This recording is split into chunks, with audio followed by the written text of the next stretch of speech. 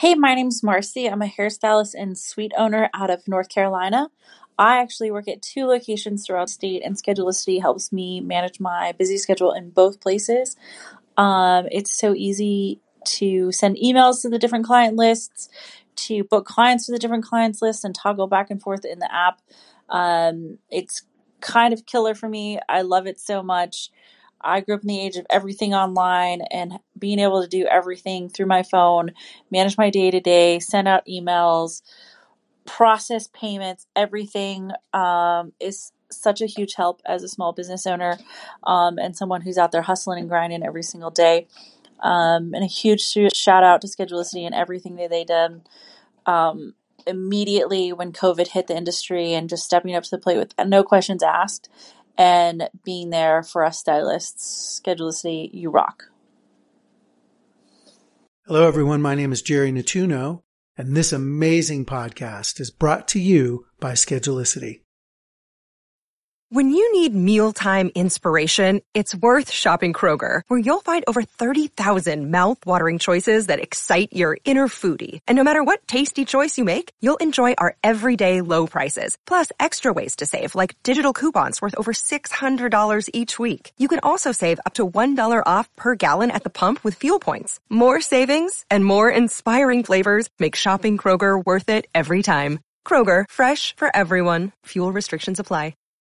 Hey, welcome to your day off. My name is Corey, and of course, I'm sitting with my best friend, Tom. What's up, man? What's up, brother?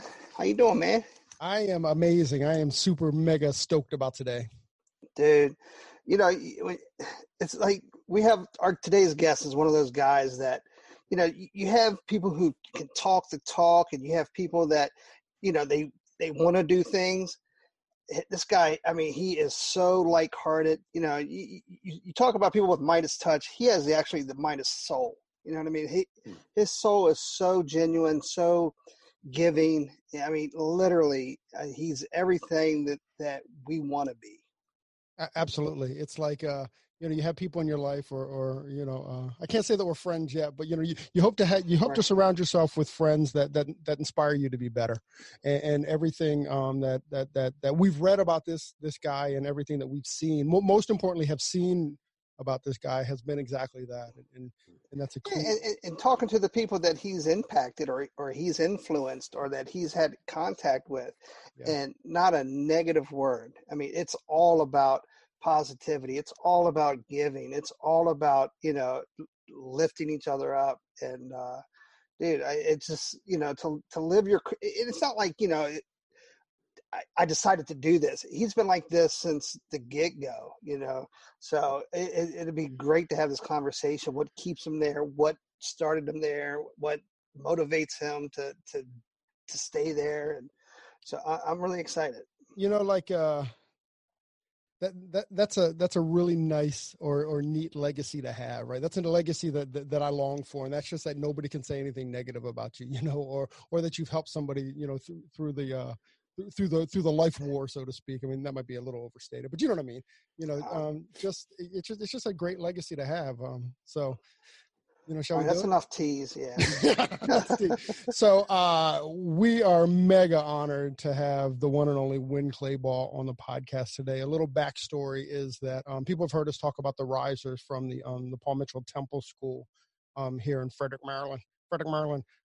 So people have heard us talk about it, and you know, we were kind of introduced into the Paul Mitchell school system through them, and you know, I was teasing before we jumped on. I wasn't teasing; I was being serious. But you know, we were talking about it that I have the utmost respect for what the risers do over there at the Temple School. I honestly believe it's one of, if not the best hair school in the country, and I stand behind that. And none of that is possible. The whole Paul Mitchell schooling system isn't possible without Win. So, shall we bring him in, Tom?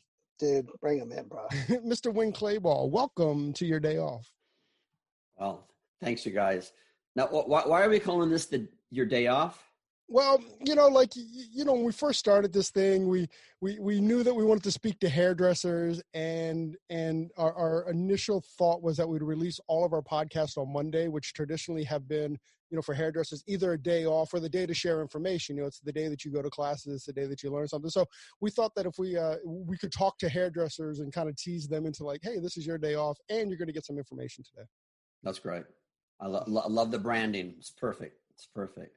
And by the way, there are some negative people out there who you could track down, and I'm sure that they have their stories. That's just how it is. The higher up you go, the more you want to accomplish, the larger your circle of influence. That also means you have a lot of naysayers too. So you just can't listen to that chatter. No, well, fortunately, we haven't heard that, and even when we looked it up, we couldn't find it. But thanks, man. Thanks for hanging out with us.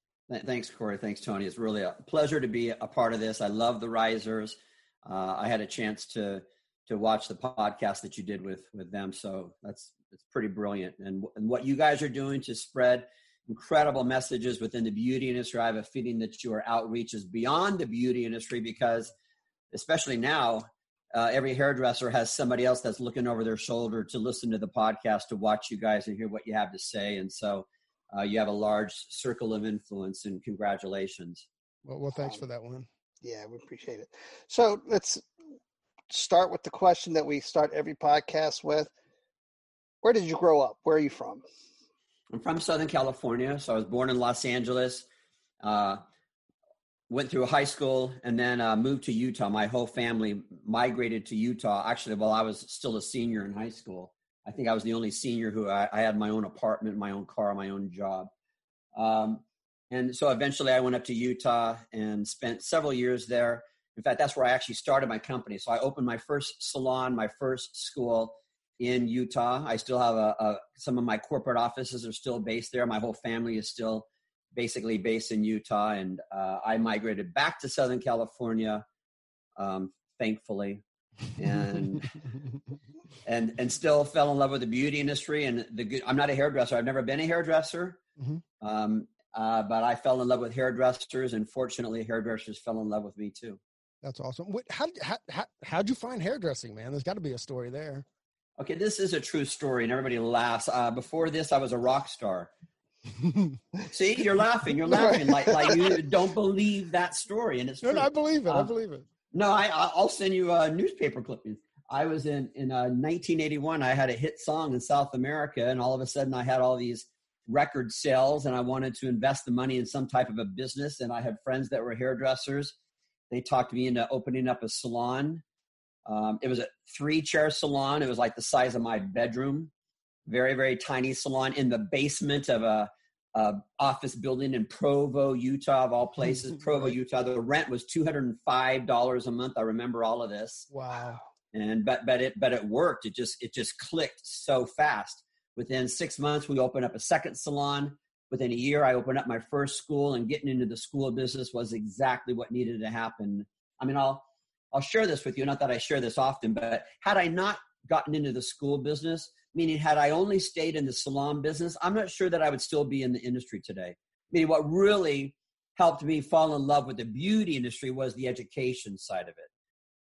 To fall in love with future professionals, and we coined that. We were the first ones to call them future professionals and not students. To fall in love with future professionals, that next generation, was truly what drove me, what created passion for me. And based on that love, I love students because they have what we call beginner's luck, which basically means that they don't know it won't work. What was that joke? How many hairdressers does it take to do a new haircut? 100. 1 to do the cut, and 99 to stand there and say, "Oh, I could do that." Touche, man. Right. So when you're like a modern day Rodriguez, then, right? So you had a hit in South America. You saw that movie, right? Yes. Is it just me? Well, it was in South America. So I toured with people like Leonardo Fabio and Nelson Ned. I mean, people that you probably have never heard of. It was this whole other life. But it was one of those things that, there's some things that you do that you love doing, but then you really should try to make money at it, like I loved music. I was raised with music, playing the piano and writing songs. But then when all of a sudden it became a career where I was paid to write songs and I was paid to do music, it wasn't fun. It wasn't enjoyable anymore. And then some things you are good at and you love doing them and you can turn them into a career and make money out of them and live a blissful life for the rest of your career. Do you play or write music anymore? Have you found that? I haven't written music in quite a while, and I play the piano a little bit, but it's pretty much private. It's at home. It's I have an 8-year-old daughter, and so I love sitting down at the piano. Now she's wanting to rewrite all the lyrics of my songs. That's a very she wants to modernize them. Pretty much, yeah. That and everything else in my life, So, yeah. So I a little bit of music. It is something that brings me joy and calmness. There's some people that I have long-term relationships with now. Like the reason why Larry King did the foreword for my book was because he married a friend of mine, Sean Ingeman, who's now Sean King. And Sean, I was playing the piano for Sean when I was 15 years old, when she's a singer and I played the piano for her, and that's how it all, so it's funny that the connections that we had so long ago, you can kind of draw little points to how that relationship and that experience turned into something else. Like, for example, this is a fake eye. So I'm blind in this eye, and you can kind of tell it gets a little wonky. And when we do podcasts, it has a mind of its own for some reason on video. I don't know why. But I was blinded in this eye when I was 14. My parents bought me a piano so that I could entertain myself because I couldn't go to school for a year. So I taught myself how to play the piano, which then led to me being the piano player for Sean King, who then led me to Larry King, who wrote the foreword for my book. So had I not been blinded, Larry King would not have written the foreword for my book. So there you go. That's an amazing story, man. Yeah, that's pretty incredible. So, I mean, obviously you spent your whole career inspiring, right? So, and so I guess the motivation of inspiring the next generation of hairdressers, I guess, just was that was the reason that the fire was lit under you to do the things that you're doing? The fire was lit because I was desperate, because I was miserable. Tony Robbins says that it's either inspiration or desperation that gets us motivated. For me, again, I was a salon owner, school owner with employees and future professionals, and I couldn't get myself out of bed. And so I knew that there had to be a better way. If not for myself and my own happiness, at least because I have influence, I asked these people to buy into something, to buy into my dream of a school or working in my salon. So I at least owed it to them. If I wasn't going to take good care of myself for myself, I at least owed it to them. And so out of that desperation, I started hunting wonderful speakers and mentors and teachers. Now I try to get that motivation through inspiration. I'm proactive about listening to podcasts and bringing good people into my life, even though I'm not desperate. But back then, that was the drive. Wow. So what was it? I mean, what led up to that drive? You said that, like, was it like a depression thing? Were you broke? Like, what was that desperate? Like, what did you feel desperate about, I guess is the question. I really couldn't point to anything. I mean, I later became a drug addict, so we can talk about that. But it was just blah. That's what they say. When life is just mildly miserable, you're not oftentimes motivated to do anything about it. I'm not desperately miserable. And, they talk about the value of hitting rock bottom. They talk about the value. They say that having a nervous breakdown could actually be a spiritual awakening. This could be the best thing that ever happened to you, because now you have that drive, that motivation to do something about it. And so, I was just kind of mildly miserable. I was never suicidal, but I could have been close to that.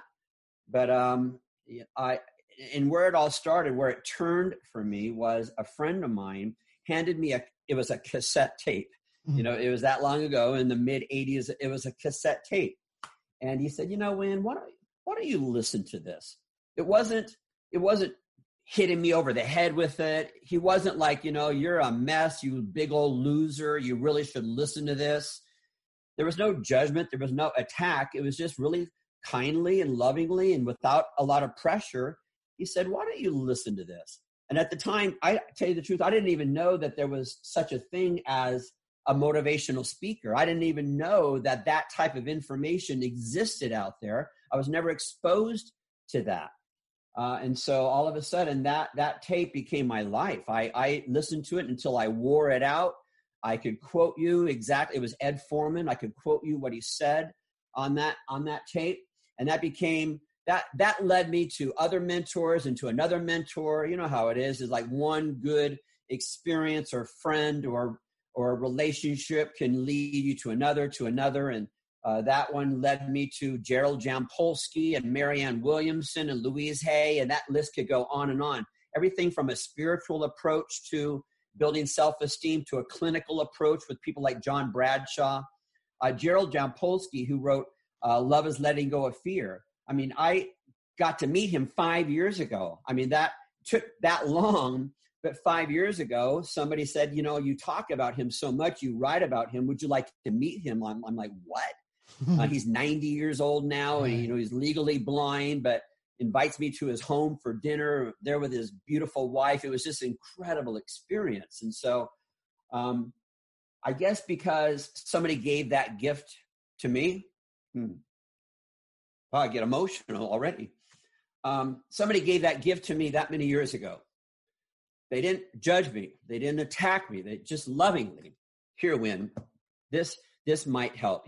When you deserve better, when I see potential in you that you don't even see yourself, and here's a gift. So if I can be that person that turns around to give that gift to as many people as I can, if I have that influence, why wouldn't I want to do that? Wow. And boy, did you take that gift and you spread it. And that's so beautiful, brother. That is so beautiful. You got me choked up too. I got the runs coming down. Yeah. Win, that's why I have the beard, so you can't see it when it goes. Yeah, well, I had a baby 8 years ago, so that's my excuse. Those hormones are still like, whoo. Yeah.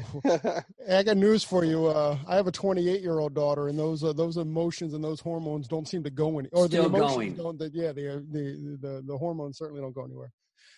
Win, that's amazing, dude. So, I mean, I love how you kind of built on that cassette, right? Like I'm gonna order that cassette. I wrote it down so I can order it, because if it can change your life, maybe it can change many lives, including my own. And so did you just start to surround yourself, or what was that process to be like? Because you get the cassette, you play the cassette, there's something in the cassette, and then you said that you just started to evolve into like all these other speakers. Were you just filling your head with as much of that mojo, that positivity as you could, or I went through the lessons? Oh yeah, no, I became a junkie. I couldn't get my hands on enough. And I'm not a big reader. I wrote a book, but I don't read. There you go. So how I've always gained information, my own knowledge and experience is audible. So I would listen to mentors. I would subscribe to as many audio books as I could. I would, there weren't really podcasts, back then. But I would try to go to as many of these seminars. Marianne Williamson, everybody knows her now because she was running for president. But she's been on Oprah's team, and I started going to Marianne Williamson seminars when it was 20 people meeting in her living room back in 1985. And then it turned into thousands of people, and she would speak 2 or 3 times a week, and I would go every single time, 3 times a week for a year. So when I say that I've listened to Marianne Williamson 200 times live, I'm not exaggerating. And then eventually I met her, but that was only after I started volunteering, because she started Project Angel Food and I started volunteering, where I had my little route of dropping off canisters at stores to receive donations and answering the phone at her headquarters, nonprofit. Again, as close to Marianne as I possibly could, not because I was inspired, but because I value what it means to hit rock bottom. Those are some good places. And sometimes you see people going through rock bottom and you're thinking, this is good news. This is really good news, because now maybe you're open. Now maybe you have a heart that is willing to consider something different. Wow. So did you initially open up the school to feed your salons? Oh, absolutely. Absolutely. Because, back then, so again, I've been in the school business for over 35 years. When I was interviewing graduates of the schools that existed in my city at that time to come work in my salon, after a year in school, they weren't at all ready to compete in the salon industry. I thought the best way to train them would be to train them myself. And I mean, who knew? That's why I say sometimes that naivete, not knowing that you can't do it, because I didn't know what those red flags were. The people like, he's going to fail by tomorrow because there's a red flag and I didn't even see the red flag. I didn't even know what that meant. And so I just, zoomed right past it. But that's why I got into the school business, was to train them from my own salon. But decisions that I made even back then served me to this day. Like back then, my first school was on the second floor of a building that did not have an elevator, which meant you had to climb stairs. And I did that. Why? Because rent was cheaper on the second floor than it was on the ground floor of retail space. It was purely out of, I can't afford prime real estate. We'll go to the second floor. Well, what that turned into was that little old ladies couldn't come to my school to get their hair done. Because not up until that point, the only type of the client that went into a beauty school was shampoo sets. So people would leave beauty school having done 2,000 shampoo sets and one haircut. Wow. So not at all were they ready to work in the salon business. And so but then I turned that into my advantage. Not that we didn't enjoy and love the elderly guests that we have. In fact, I could tell you stories about how we embraced that community. That's a whole nother story, which was beautiful and wonderful. And to this day, our students still go visit elderly communities to volunteer on a regular basis and provide that love and those services that we do, and offer discounts and even free services. Because that was the story, actually. I'll tell the story. This woman came in and she had been coming to us for a long time. And then one day, all of a sudden, she was there for a hair color. I'm like, you're usually here just for a shampoo set. Why, is it a special day? You get your hair colored today. Why is it a special day? She says, yeah, it's my husband's funeral tomorrow. I'm like, okay, you don't pay. In fact, you never pay again. In fact, no senior citizen will ever pay money in my school ever again. It was the worst announcement I ever made, because within weeks, hundreds and hundreds were coming to us all for free. But let me tell you something. I got cards, cookies, quilts. Wow. So there was an upside to it, but it was one of those things that you go through these experiences, and as you're trying to build a company, realizing that this was a huge mistake, and then at the same time, this was a huge blessing. Doing some research and just hearing you, like, to serve has special meaning to you, huh? Even if it only had the meaning of making more money.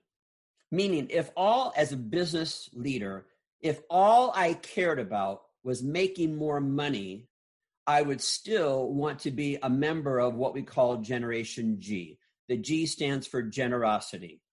And studies prove that 86% of consumers will switch from one brand to another brand solely based on the other brand gives back. Meaning, if I'm trying to capture loyalty of my customer only because I want to make more money, well, then guess what? I'm going to give back. I'm going to raise money, and I'm going to raise awareness for causes that are important to myself, to my team, into my community. And I could do that for selfish reasons. It just so happens that I was raised well. I had wonderful parents, 8 kids in my family, and we never had our own bedroom. We always had to share with 2 or 3 other kids, and so you had to be thinking about the needs of other people around me, even though it was just my family. 8 kids, how did mom do that? I have a hard time keeping up with laundry with one little girl. My mom, how'd she do that? Mom, why do we have to go mow the lawn for free of the lady down the street? Right? Why do I have to do that? That's how we were raised. And so we were raised with the idea that we're going to serve, that we're going to give back, that we're going to think of others more than we think of ourselves. I mean, I could adjust that lesson a little bit. Right. But so and then I also went into partnership with John Paul DeJoria. So he and I became business partners in the year 2000. So almost 20 years as business partners. And I mean, he's a billionaire, but everybody knows his story of being homeless and living in his car. And yet even back then, when they could barely pay rent, when they could barely pay anything, he already had that mindset and that business model, so to speak, of giving back and raising money and raising awareness. Well, since you brought it up, how did you guys meet? How did you guys connect? Well, again, back in the late 80s, as I was going to so many different seminars, the only way that I could validate all the information that I was taking in from all these wonderful mentors was to talk about it. And so I would go to a 2-day retreat with somebody like a Marianne Williamson or a Louise Hay. I'd come home from that retreat, and the next week my staff would be like, "Oh, so Win, what did you learn? What did Louise Hay teach you during those 2 days?" And then I would try to repeat the entire seminar. And all of a sudden we were spending more time talking about what I was trying to learn from Louise Hay or from these other mentors, that we were never addressing the business of running the salon. So all of a sudden staff meetings, team meetings turned into motivational events. And I was sharing my information of what I was trying to learn. That process of sharing information, people would say, "Gosh, you're really good at explaining that, Win. You have a real good way with words. And so, gosh, can you come and teach that same message to this group or to my husband or to this other salon?" And that all of a sudden evolved into a career. I never intended to be a motivational speaker. In fact, I remember once when somebody said, "Well, what do you charge?" I'm like, "Charge? $50.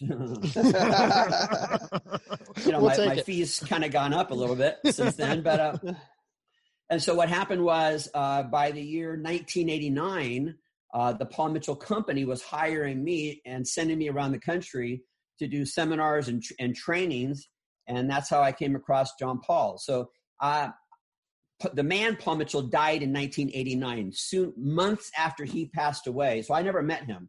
Months after he passed away was the first time that I did a training, a motivational event for the Paul Mitchell Company, and then continued doing that all through the 90s.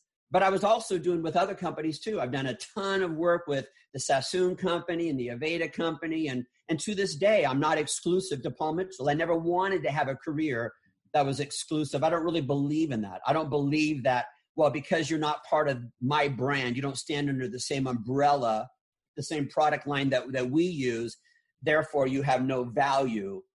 You're not welcomed in my organization. I never understood that.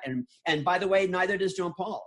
Like, we bring in a ton of artists and educators and mentors who have nothing to do with the Paul Mitchell brand, and yet they teach in all of our schools. And so John Paul and the Paul Mitchell Company, I was already well connected with them by the time that John Paul one day said, "We need to get into the school business." I was already in the school business. He called me up. I said, "Sure, I'll do it, but you can't hire me. I'm your partner." And he said, "Absolutely." So, wow. You know who he sounds like, Tony? Sounds a lot like Jen Plank. She love her. She has the same kind of philosophy, there's message for everyone, not just one brand or whatever. So yeah, we're big fans of Jen, and we're through the podcast, we've become quite good friends as well. So I love her. And, and if we could all send out that message, that who cares what product line you're carrying? It's like, if they don't carry the same product line, then I don't care what they have to say. And I really don't understand that. people want to, they judge the messenger, right? And then, and in doing so, they discard the brilliant lesson. They discard the message because they disqualify the messenger. They disqualify them because, you know, they're a certain age or a certain color, or they represent a different product line. I actually had a very famous hairdresser. He was at one of our events, a fundraising event, and Fran Drescher was there. And he's like, oh my gosh, I would love to get a photo with Fran Drescher. I'm like, well, come over here. I'll introduce you to Fran. And he's like, no, I can't take a photo with Fran Drescher because the step and repeat behind has the Paul Mitchell logo. And if my boss sees me in a photo with the Paul Mitchell logo behind me, I'll get fired. I was like, are you kidding me? Like, how sad is that? It's really sad. And we've encountered that a couple of times. You know, Schedulicity has been kind enough to sponsor our podcast, and we've had to turn down or people have turned down our podcast because of our relationship with Schedulicity. And I don't get it at all. I mean, yeah, you know, for Tony and I, we're just a bunch of hairdressers that are just, you know, trying to spread, you know, good messaging around. So I don't really get that brand thing, you know. But maybe I'm just a speaker. I'm a whore as a speaker, and I'll just speak anywhere. I don't know. maybe that's it. But you know, I did listen to the Master Series with you and Fran. She's a great lady, man. She's a riot. That's all. She's saying. She seems like a blast, man. She is a blast. And, you know, it's not like I want to promote every famous person that I meet, because I've met some famous people that I really could care less what they have to say. I'm not going to spread their message or their wisdom to anybody, because he almost said famous. Misery. You saw that, right? Yeah, exactly. Well, you know, I can't believe I'm telling this, but what the heck? You know, we did, our gala is held at the Beverly Hilton Hotel, which is that's the same stage where they have the Golden Globes, and lots of famous events happen in that same ballroom where we have our event every single year. And we bring in our own celebrities, you know, so we've had everybody from Betty White to Dolly Parton, Larry King, and Vidal Sassoon, and Magic Johnson, and Gary Sinise. So we have our celebrities. Well, apparently the Beverly Hilton has their own PR department. And so one year, like 2 days before our event, they're like, Win, good news. All the Real Housewives of Beverly Hills are going to come to your events. I'm like, no, they're not. Oh, Win, this is great. We got them. They're all going to come. I'm like, they're not invited. You have to uninvite them. I don't want that energy, that message, that brand ruining our event, because our message is the exact opposite of what they spread. I love that. And that takes, I mean, kudos I think to the word you. You're looking for is integrity. That takes integrity, right? Exactly. Well, there are some famous, I mean, they're famous, they're rich, and they're beautiful, but the message that they send is just, it's horrifying. You know, I'm sorry, Jerry Springer would not be invited and welcomed at any of my events. It's like, you know what it is? It is a hard message, but it's a message that I think that I'm willing to stand up for. And I hope that other people do as well. You have the courage to protect your brand. You know, my name is Win Kleba, but Win Kleba is also my brand. And I've been spending 35 plus years to build my name, my reputation. I can't risk that brand by aligning myself with somebody who teaches the opposite of that. Like, there's people who try to post negative stuff on my social media, and people are like, well, just delete it. I'm like, no, I delete them. They're like, well, Win, that's just free speech. I'm like, no, it's not. It's free speech on their podcasts, on their social media. They can spread whatever they want, but I've worked hard to build this platform and get thousands of people to trust me that if they go to my social media, they're not going to see a Jerry Springer show.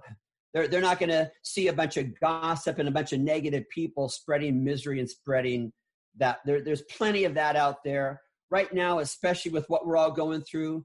I believe that there are two powers that rule this universe. One is fear, and the opposite of fear is love. And there's plenty of fear out there, and so I just don't want to be a part of that. What do they say? You're either part of the problem or you're part of the solution. Mm-hmm. Yeah, it's not like this is who you are. This is from the very beginning. I mean, even the book, you know, be nice or else. It's what else can you say? You know what I mean? That's who you are. And if for anybody to try to discredit you or to try to say anything other, look at what you've done. Look at your walk. You know what I mean? I would tell those people, before you speak out, make sure you look at his journey, watch his walk before because a lot of people just want to speak without really understanding or knowing the truth or anything, So, but what speaking of the book, what gave you the motivation or what encouraged you to write the book? Originally, it was not intended to be a book. What it was in November, I celebrated 18 years clean off of drugs. So through this whole journey, and you're thinking, wait a minute, none of this is matching up. For some reason, somehow, for a couple of years, I got off track and I became a drug addict. And by the way, I was a really good one, because if I'm going to do anything, I'm going to be really good at it, right? But fortunately, it only lasted for a couple of years, which was plenty. But in the process of becoming clean, I was journaling, because that was like, okay, this is my new life. Who am I? What do I believe in? What do I stand for? And so it was originally, I was just journaling. I was writing this stuff down of who I am. What do I believe in? What message do I want to send out as a person, as I reinvent my life right now? And then I had friends I was sending different paragraphs or different things, messages about my journaling to, and they're like, this could actually be a good book. And then again, Larry King had contacted me and said, if you're going to write this book, I'd love to write the forward for the book. So I just had a lot of really cool people, good friends, and some of them famous, that were encouraging me to turn this into a book. And then that's also at the exact same time that we were starting to open up a bunch of Paul Mitchell schools, which if we were to have a podcast just about the importance of a culture. And so here I had one location. It's easy to have a good culture and to practice leadership and have good systems with one location, or maybe two, because I could drive between two locations, maybe three. That's getting a little tough, right? But having more than that, meant that now, how do you spread that message to make sure that strong culture exists in locations where I'm not going to be there? I'm not going to visit those locations. How are they going to get that message even though I physically don't show up? Meaning it had to be written down. This is who we are, and this is how we sustain that culture. And I believe that all systems have to be written down, including the culture. So, we have a little visitor, if that's okay. Yeah, that's awesome. This is my Sophia. Hi, who's Sophia. 8 years old. I call her Toothless now. Look, he has. Is it a cousin, a niece? That's Sophia. Did you say? Yeah, it's my niece, my brother's little girl. Yeah, so he has a niece who's 10 years old named Sophia too. Yeah. Going to be 9. Yeah, so Sophia's in homeschooling in the other part of the house, because as we record this, we're all quarantined right now. So we're making. Sure. I always said that I wish I had more time with my daughter. Well, guess what? I got it. So now I'm going to complain about the fact that I have to do homeschooling. No, right. Make the most of it, right? Awesome. Those are the best. When I want to take you back just a little bit. You were talking about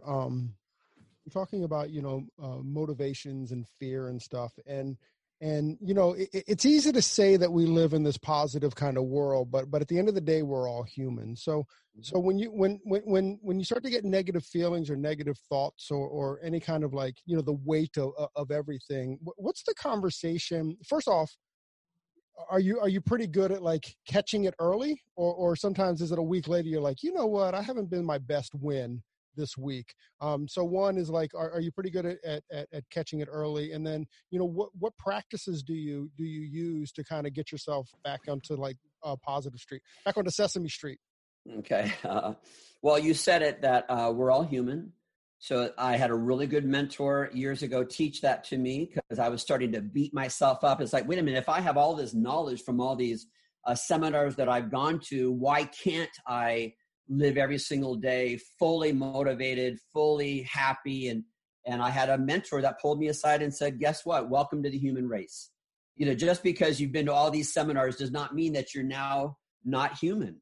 And because everything's in a cycle. The tide comes in, the tide goes out, seasons change, planets revolve around the sun. Everything's in a cycle, including our emotions, including our moods. And so some days for me to jump out of bed before the alarm goes off and have this incredible, empowering day is a piece of cake. And other days, nothing gets me out of bed.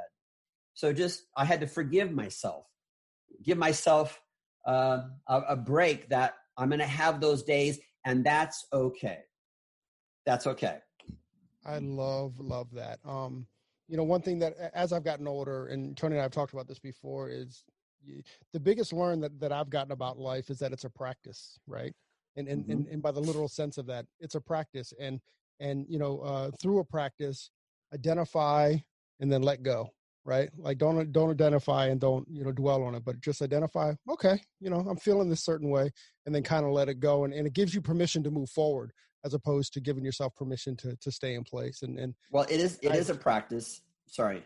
No, go. No, it is a practice. And by the way, I don't mind sharing with you that for me, being happy does not come naturally to me. Even to this day, happiness does not come naturally to me. I have to work at it every single day. I used to have this belief system of, why can't I coast once in a while? You know what? I can't. I know that there are certain things that I have to do every single day. I know what those things are now. Obviously, 18 years ago, I didn't know what those things are. I haven't graduated by any means, because it's not like you get to some point in life saying, well, I have plenty of happiness, no more, thank you very much. We're never going to graduate from this stuff. This is for the rest of our lives. And becoming a dad obviously has added another layer of what it looks like to be integral in my life, be integral with my own emotions and the routine that I have. So I'm not just doing it for myself. I absolutely have to do it for a little 8-year-old girl, but it's something that I do every single day. Like I know, and maybe you guys can relate to this, I know what I'm capable of in a negative way. I know if I allow myself to get off track, I know how low I can go. So I just don't allow that anymore. I know what it takes to stay on track. And I'm very, very disciplined with those things. That discipline, I think that's the key, right? Yeah. It's just like any other discipline, you know what I mean? You got to work at it. And, a lot of people, I guess, I don't want to say a lot of people, I don't want to put in, I'm not throwing anybody under the bus, but a lot of people don't practice discipline. So they don't have any, I guess, resistance to saying what they want to say, how they want to say it. I don't care who I hurt, or, you know what I mean? And they just speak just for the sake of speaking. And if it hurts somebody, it hurts somebody. Right. I mad respect for you, Win, because like you, I've practiced and I've learned how to just hold back, because I know what I'm capable of being as well. And, and I total a lot of respect to you, my friend, a lot of respect. Well, you guys have a lot of power too. And we're, I'm sure all three of us are very, very opinionated. Like you said, when to hold back, gosh, if me voicing my opinion and I have every right to, really, is it going to serve people? Is it going to benefit anybody? Or is it just my ego saying I'm a grown man, I have an opinion, and therefore I have every right to say what I'm going to say without taking any responsibility for where and how that lands? The funny thing about practice, and certainly my practice, is that I fail a lot. Like every day, I fail at something. I guess the only goal in the practice is to identify it and try not to fail the same way tomorrow. But you will. Right. I fail 80% of the time, but it's the 20% of the time that I'm trying to get it right. Yeah. And to me, that's a life worth living. That's for me, that used to depress me, that why do I have to fail? Why is this happening to me? Now that's like an adventure. You know, like right now, again, we're quarantined as we're going through this. I'm thinking of this, like, when else does this happen where the entire planet can stop all at the same time and take a breather and reassess and what's really important? I'm quarantined with these family members. How do I improve relationships? I was on a Zoom classroom a couple of weeks ago, and one of my students was saying that he had been trying to figure out a relationship with his father for years and nothing was working. Well, now that he's quarantined with his dad, right now, he says, "When we have a relationship, you know, we're talking, we're negotiating, we're getting to know each other, when that hasn't happened for years." And he said, "I will forever be grateful to COVID-19 because it meant now I have a relationship with my dad." Wow. That is powerful, awesome, man. Yeah. That is fantastic. When what do you see the future of like, I don't know how to call it, off-campus education, you know, like the Zoom calls and stuff like that. Like how has Paul Mitchell, the school system, set up for that, or Oh, absolutely. And will it be part of your future? Oh, yeah, it absolutely will. You know, again, going through this experience where desperation gives us an opportunity to embrace what's next. And so going through this experience out of desperation, so to speak, we are now forced to really take a look at distance learning. And this is a different generation where they are more capable of and available to learn certain lessons, whether it's just maybe the theory side of learning cosmetology and barbering and skin and makeup. Obviously, the good news is that you can never get a haircut online. And so a lot of the training needs to be hands-on with that mentor and that learning leader right then and there. And so, yeah, so moving forward, will Paul Mitchell schools embrace distance learning more so? Absolutely. I'm also proud to say that that weekend, so to speak, when everything was shut down and everybody was forced to close businesses and stay at home, we turned on a dime, and there were certain states that had laws against distance learning.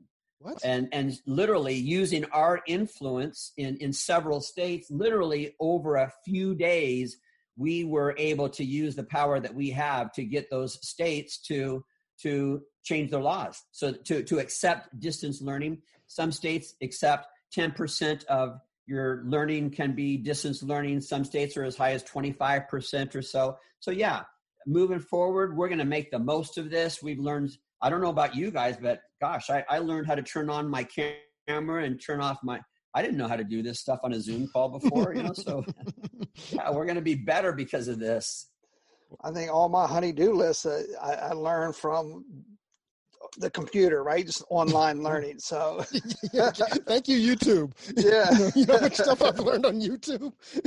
As long as we know, you know, where it has its place, you know, because this can be a generation where they watch one YouTube video and think that Warner Brothers should call them the next day to be the makeup head at their new feature film. You know, it's right. Yeah, these are resources, and yes, it is valuable information, but you know, let's not give it too much credit. Yeah, I mean, it doesn't replace the hands-on or the live. Yeah, at all. No, certainly doesn't. So, I mean, as I'm researching you, and as I'm learning more and more about you, listening to all the master series and things, but is it from you how, like, you know, the whole giving back spirit? I mean, you put it in all your schools. You know, you do fundraisers in all your schools, and you guys raise millions of dollars, and you give it all, you know, give it away. I mean, how did that come about into the schools? Again, that was part of the business model from the very, very beginning.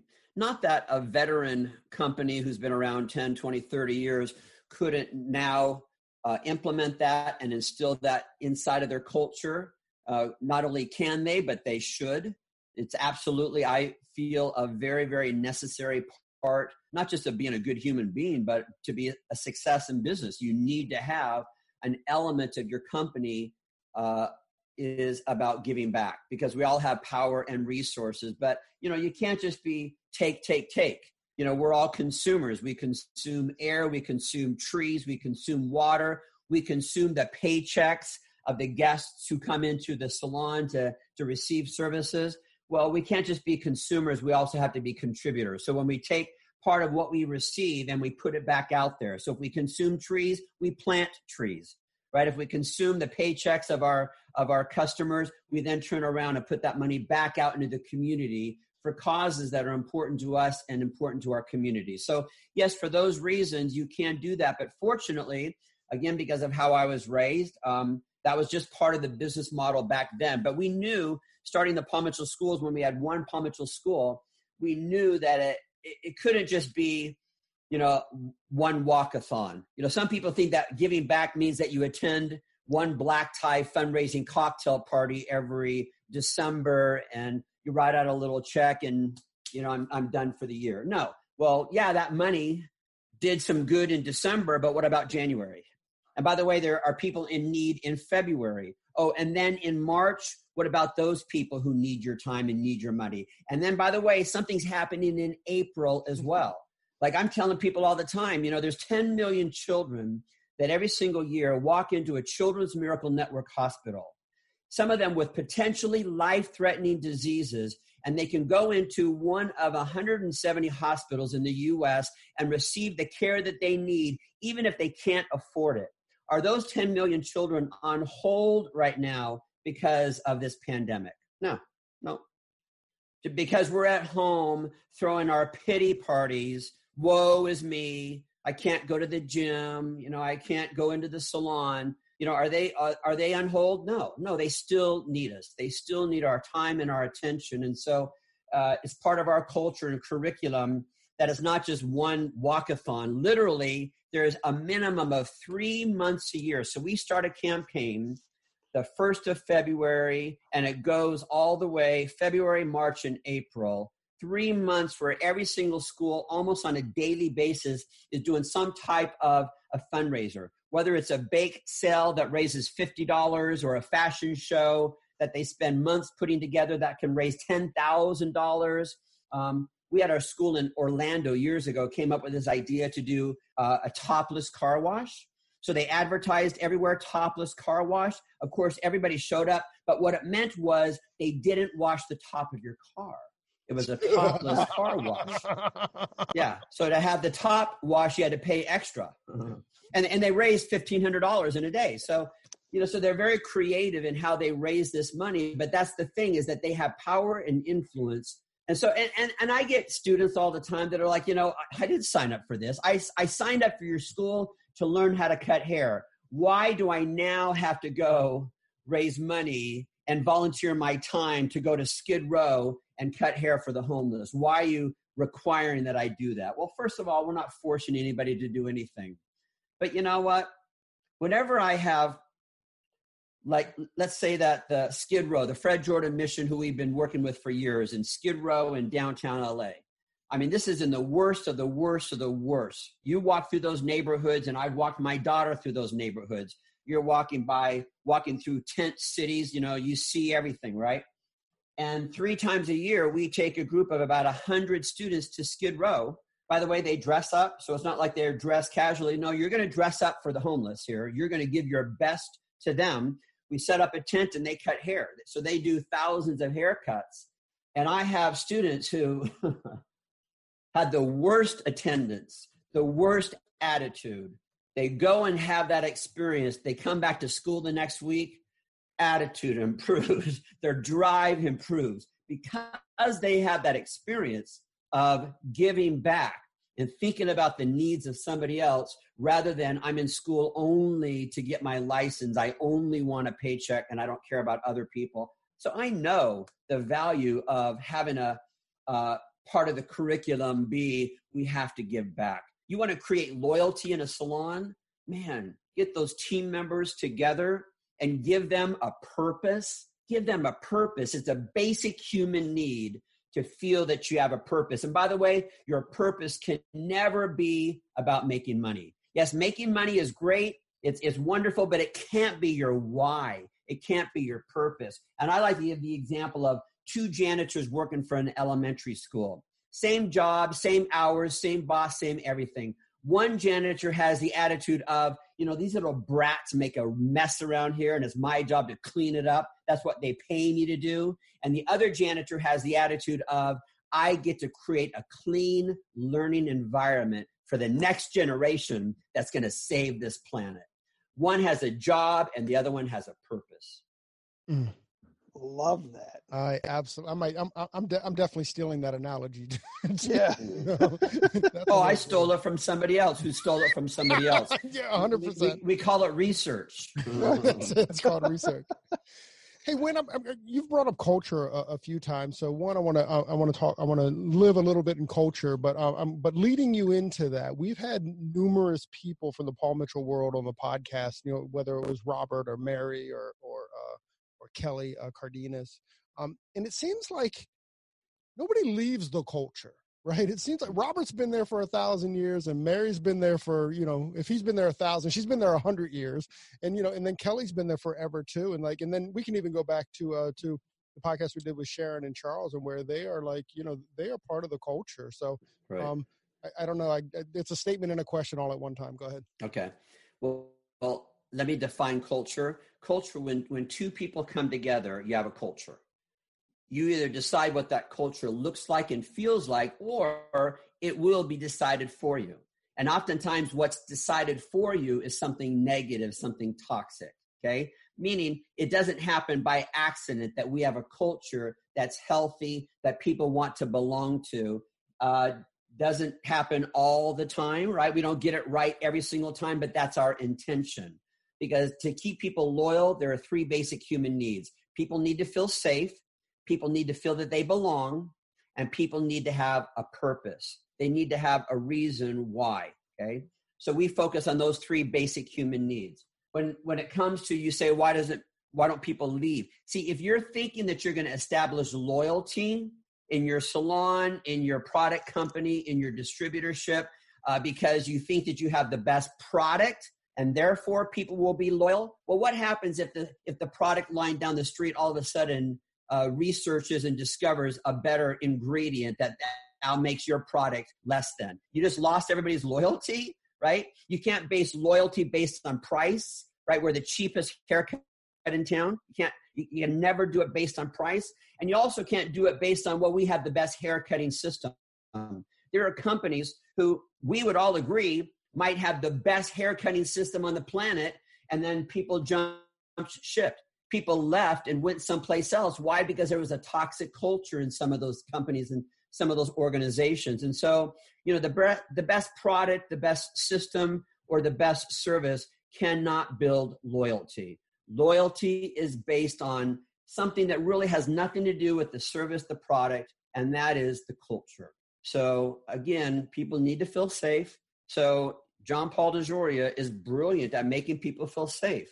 People need to feel that they belong. Did you know that 60% of people say no one has my back, and half of them are married?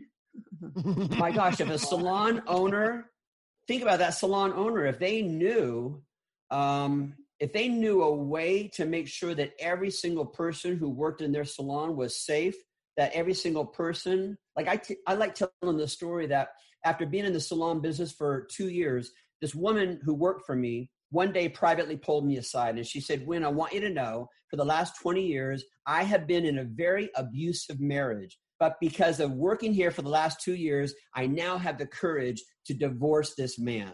And I was like, huh? What are you talking about? She's like, Win, I've been in this abusive marriage for 20 years. But for the last 2 years, when I come to work every single day, I feel loved. I feel like I'm safe. I feel like I'm making a difference. Like I have value here. And because of that, I now have the courage to divorce this man. And that was a huge wake-up call for me. Because up until that point, I thought that my only role, my only responsibility as a business leader was to create a place where she earns a paycheck. What she taught me that day was the responsibility that I have to create that safe environment. for her from my guests. And that's so I could give them the worst haircut and yet they're still loyal, right? They could be making less money. Again, their paycheck is important, but when they do studies and they ask employees to rate in order of importance, income is about number 7 on the list. Wow. That's insane. Wow. That is insane. So I love it. Yeah. So you mind if we ask, once we get outside of this quarantine, what is Clay up to or went up to? I'm sorry. That's okay. Well, again, everything revolves around my 8-year-old girl.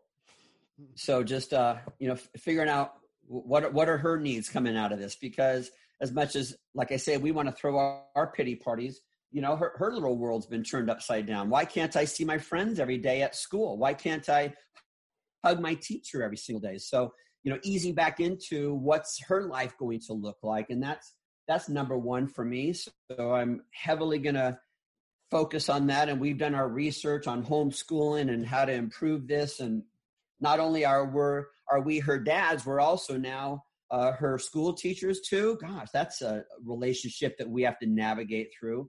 But otherwise, and everybody's going to experience this. So all of you business leaders and owners and managers, what's happening right now is there's going to be a shift with the people that you work with, the people that work in your company, because, we're seeing this brings out the best in people.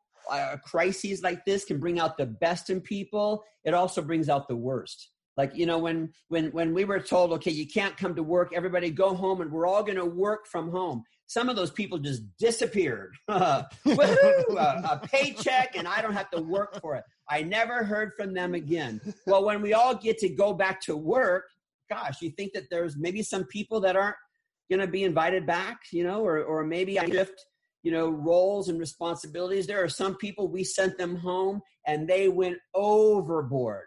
There's some people I'm like, have you taken a shower in 3 days? Because I'm looking at you on the Zoom classroom and you really haven't done I bet your family's worried about you right now. Go do your hair and makeup. Well, why bother? I'm at home. Why bother? Really? Send out a different message. And there's some people who did that. They went home and they reinvented themselves. They're healthier. They have a better relationship with their family, right? They've been doing meditation and reading and hobbies, things that they always wanted to do. And what they're coming back with is, wow, I can take this, give me a challenge. I'm going to rise above it. Well, that's my next leader. That's my next director. That's my next partner. And it's because of the crises that we're going through that the best is coming out of them. So I think that for all salons and companies in and out of the beauty industry, there's going to be a shift. There's going to be a shift of who has the power, who can we really trust and count on. Right. And so I'm excited to see where that all lands. Yeah. You and me both, brother. Amazing. We've already done an hour, Win, and it went by just like that. I thank you for that, because that was very, very awesome. I want to commit you to another podcast, because I just like to. Absolutely. I'd love to. Just love to hear you talk and inspire, because you are inspirational, my friend.